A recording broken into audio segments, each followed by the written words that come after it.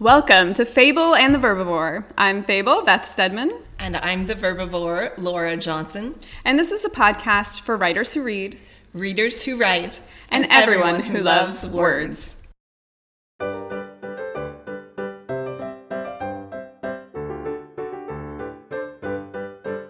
Okay, we are back again to talk more about Lord of the Rings. And this week we're gonna talk more about the story, but we're also gonna talk about some of the differences between the story and the film adaptations, and kind of the choices they made and why they might have made them. So I'm excited to see your thoughts on this. I mean, you know, I love the movies as well as the books. Yes. But I do think that they made some pretty good choices as far as what they kept in and what they kept out. I mean, I was a little bit sad about what's his name? Faramir? In the beginning. Tom Bombadil. Yes. But it was the right Thank choice. you. Like, from a writer perspective, Yes. I can recognize that that was a bunny trail. Or like, it's a side story, essentially. It doesn't move the plot forward all that much. It's a complication in the movement of the plot forward. Yes. And so I can recognize that it was probably a good choice to take it out, but I did always love him as a kid, and I was like, aw. And that's one of those things where I agree with you. It was the right choice from a screenwriter perspective. I am glad, though, that he exists in the book as well, because he's a beautiful character. Yes. And I think just having a character that has that kind of age and wisdom and connection to the earth and growing things. He's in many ways kind of the antithesis of the great powers that are kind of trying to overshadow. That's a good point. And it's funny because they actually, in Rivendell, suggest taking the ring and leaving it with Tom Bombadil because he won't use it, but then he will forget about it. Because it's so, to him, not something he would value or would find important. And I think there's something like intrinsic about the underlying like conversation within this story between like the love for growing things and the value for life versus kind of the value for power and the value for controlling things. And I never thought of it that way, but I think that's a really great point. He's just... And he comes right when he's needed as well. Like, there's these beautiful moments where, you know, even before the like story really has gotten started, where all appears to be lost. And I even like how he interacts with the tree. Like, he's talking to the tree and saying, you know, drink deep, and kind of soothing the tree back to sleep. And there's elements there that I just think are kind of beautiful, even if it takes, 40 pages to kind of go through that part of the story. I wouldn't want him to cut it out. Yeah. Like, if I were someone reading that story, I'd be like, oh yeah, like it might stop the the movement forward, but it's almost like this beautiful respite. You have like they're being chased by writers, but they have a moment of kind of rest, kind of calm and even joy there before they have to go out again. But I think it's interesting to me that, like, from a writer perspective, I would, if I was editing this book, I would recommend someone take that out. Yeah. And I think some of it is that very few people can actually pull that off, and I think he does pull it off. Like, because of how the story is done, and those are the kinds of little things and like side things that people geek out over. Yes. But it has to be really done well. Yes. And most writers who attempt it, I don't think it's done well enough. Even if it's done well, like, I don't know that's well enough. And I think also we live in a very different timing and age. So I think it was the right choice to take it out of the movie. Kept the pacing up. Like, the pacing in the movie is much faster than the pacing in the book. Absolutely. I mean, we talked last week about the timeline, and I think some of that is the timeline being shortened, but also some of it is just condensing of things. And with that, having that constant, the writers never really disappear. Like, you have, as they're leaving the Shire, they're being, like, the second that you see that one appear where it's walking behind the tree, and you really get the sense of fear and what's at stake there. Yeah. They're pursued the entire way. And that really makes a part that could be a drudgery into, like, it's clippy. Yeah. And they even keep the moments in between really short. Like, even the run to Buckleberry Ferry is really short, like significantly short, but you get the fear of it. That tension never leaves. Yeah. And I think that's really important. I mean, as writers, to remember, like, stakes and tension drive readers forward. It does. I mean, I'm reading something right now where, like, I got to the 25% mark and the stakes just, like, disappear. And I was like, I don't want to keep reading this. Like, there's nothing there. There's no tension anymore.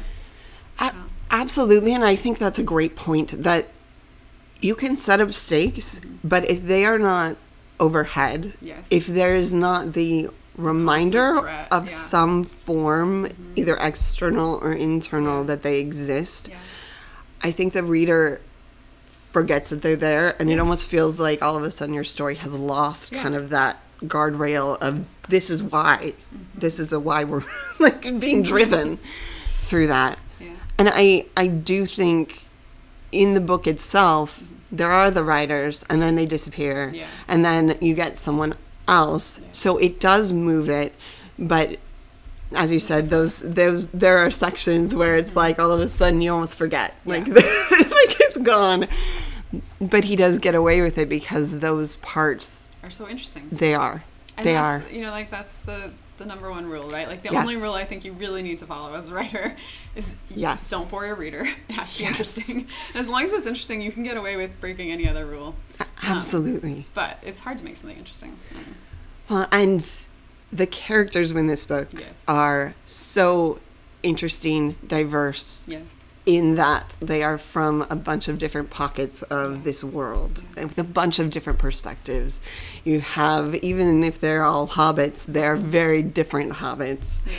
And I think what the film does really well as well was capture those things and maybe also play up certain aspects of them. I think they, you know, we talk about being dialed up to 10, and I think they did a great job of taking what was on the page and then maybe turning that up a little bit.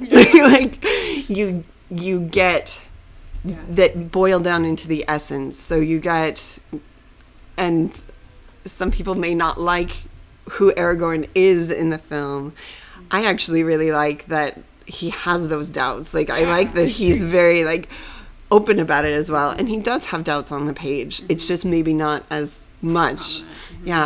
But even from a story perspective, taking Aragorn and having that type of character who does doubt, like, their abilities, and then forcing them into situations where they have to, like, act in ways counter to them. Well, you get such great character arcs then, you know, like, all of these characters change in the course of this journey, and it would not be as interesting to read if they didn't. And you get, I think because it is condensed a little bit, you get those, and because some of those things are teased out a little bit more, you get in the movie even more of that sense of change and growth, I think. And one of the things they also do really well is, I think on the page we don't get as much of the Smeagol versus Gollum dynamic, and the way they brought out his character in the film, where they actually shift camera angle between the two. Oh, I didn't realize that. And the eyes go from, like, being really dilated and open and, like, having that Smeagol sweetness to it. At least in since I've seen the movies. Now you're making me want to go back and watch. As soon as you said that, I was like, oh yeah, they do. Like, kind of, it's clever. And it's an amazing way of showing two different characters within the same body, which sometimes that's hard too, is translating something that is, you know, you accept, like, this character is at war with itself, but to be able to show it in such a visual way was really quite amazing, especially when those, and I think it's amazing what Andy Serkis does between the two voices as well, to kind of differentiate the two when they're having arguments with each other. I think that brought out, and I think they did a really great job of kind of this, of just bringing out that character's interesting conflict. I don't know about you, but one of the, and we have to mention this because it's like one of the biggest debates, I think, of people who are, when they're talking about the films of the Lord of the Rings.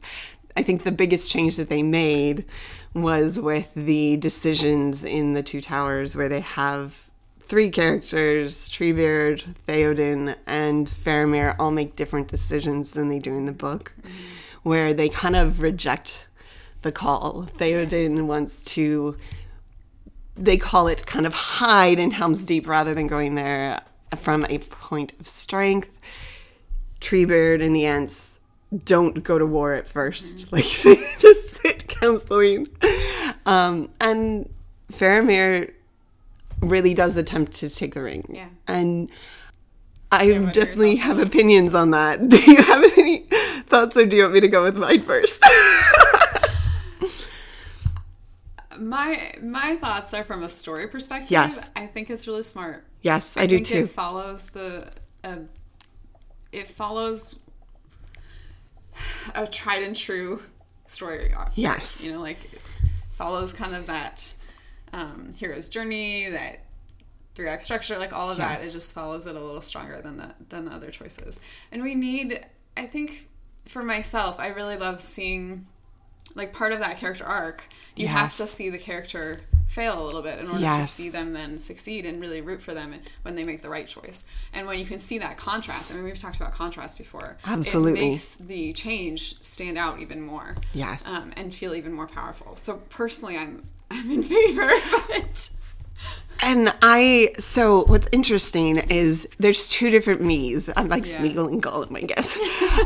There's me from when I saw it. And the me from when I saw it was disappointment, especially in Faramir, because I love his character. He was one of my favorite characters. I do remember being upset about that one when I saw it. It was disappointing, like, from that perspective, because I do feel like the character lost something in the translation, and he has so few scenes that I don't think he was ever really fully represented, at least in the theatrical version. Yeah. Treebeard, I think that I was kind of neutral about, and Theoden, I just kind of was annoyed that they reframed it. But watching it again, looking at it from a story perspective, I completely agree with you. Now, like, the me now is like, as I was preparing for this, I'm like, really, even over the last several years, I've been thinking about it. And I'm like, oh no, I think they made the right choice. And I think also, especially since this is in the film, it's a trilogy rather than an epic. They do have to have, like, you have to have that climax. Follow, those, and even the death of Boromir is moved up because you have to have that moment. And of course you have to have that moment. He's taking arrows and fighting for the, like, it's truly this epic hero moment of kind of being able to end on this note that, yes, he made a terrible mistake, like, and his choice has rippling effects, but he kind of is able to, in some way, redeem himself. Yeah. And I think that change, changing this to give them places to go, because as you said, like, you can't just have it on the same plane. You have to have the up and the down, and you do have to have, like, those moments where there is change, like each single one where all of a sudden the character changes, like the conversation where Mary's like, you're part of this world, aren't you? Like, it's one of the best lines in the entire thing. And you get that moment because of it. You get that moment of, at the end, like, Theoden, when all hope is lost, you have, and they're like dwindling down to who's, even barring this gate. You have then the riders come at sunrise, which the choice to leave out the trees, one, like, my, like, nerd self was like, where are the trees. Yeah. Although they are in the extended version. But I think it was the right choice, because I think it would, for an audience to be like, wait, what's happening? What? People are just disappearing into trees. Yeah. Like, it probably wouldn't have had the same impact as the writers writing down. Yeah, that's a good point. It's one of those differences where I think it's better on the page than it is in actuality.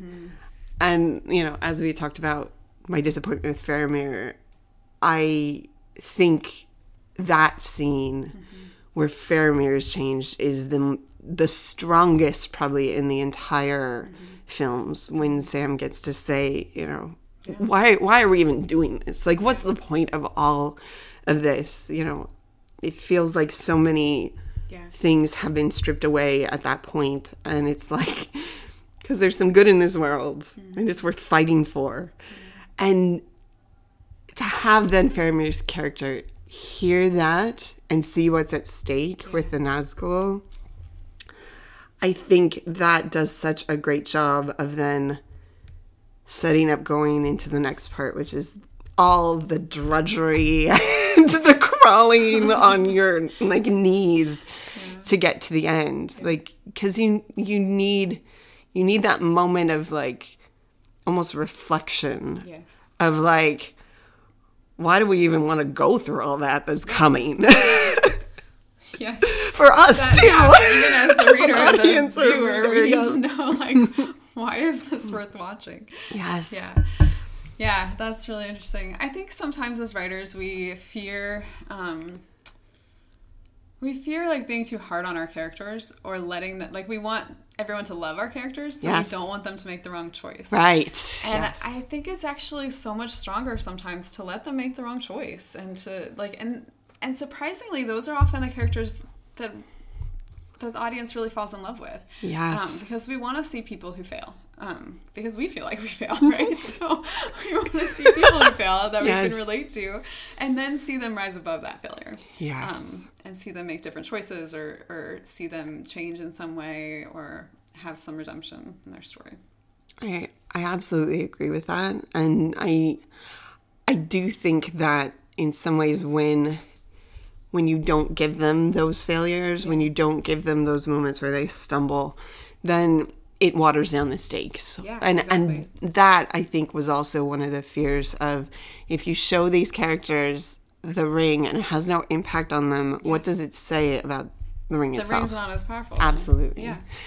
And I think then in the situations in which you have characters who resist, like in the case of Galadriel, or when you have Aragorn who doesn't even want it near him, you then kind of get that takes something. Like, that's not just easy. Well, and then it makes that character stand out even more, because you can see it in contrast to the characters who haven't succeeded in that. Absolutely. And I think one more thing that I'd like to talk about with this is in the film, they decide to kind of center several characters that weren't as much centered. And I'm talking about Éowyn and Arwen and Galadriel as well, like, who really, with being the narrator, her role was expanded, and I think it was ingenious. Yeah, I agree. It's true. And really the women in general in the book are poorly represented. Yes. While I love them still, yes, they are have very minor roles, and I did really appreciate in the movies that they were teased out a little bit more. They're still not, like, this is still a pretty male-centered yes, world to the story, but absolutely. But I think in teasing them out a little more, I loved them even more. And, and they meant a lot to me, especially in that, like, college season. And especially with Éowyn herself, I think the fact that she was so present in so many scenes, even when she's only meant, absolutely, and that you get what her kind of feelings, that we go into her emotions a lot, and her viewpoint, her perspective, where actually, like, she's framed an awful lot throughout when we look kind of even at Rohan at first. Yeah. And even the things with Wormwood and the loss of Theodred. And there's a lot of things there that I think sets up who she is, what her struggle has been. And the choice that she's going to make eventually. Absolutely. And I think that actually really builds up to that end sequence where she faces off with the Nazgul, the king, the leader of them. And when he says that, no man can kill me. And she gets to say, I am no man. Yeah. It makes that so wonderful. Yeah, it's so potent. Right? And even her struggle against all the different characters who keep trying to keep her away from it. And for reasons, like we know what their reasons are, but we're also glad that she ignores them. Yes, absolutely. She's my favorite character. She's absolutely mine too. Absolutely. Yeah. And I think coming to that story without her character, I'm not sure if it would have connected in the same way, like the film. But having her there made me love, and I love Fellowship. I think it's actually like just great storytelling. I think the way it runs is wonderful. The surprises, the ups and downs, like it's just beautifully done, paced, all of that. I still think like in my heart, I enjoy the other two a little bit more because there is that interest, because there is a character that I'm like, oh, she's cool. Like she brings out the sword and she, says her line about, I fear a cage.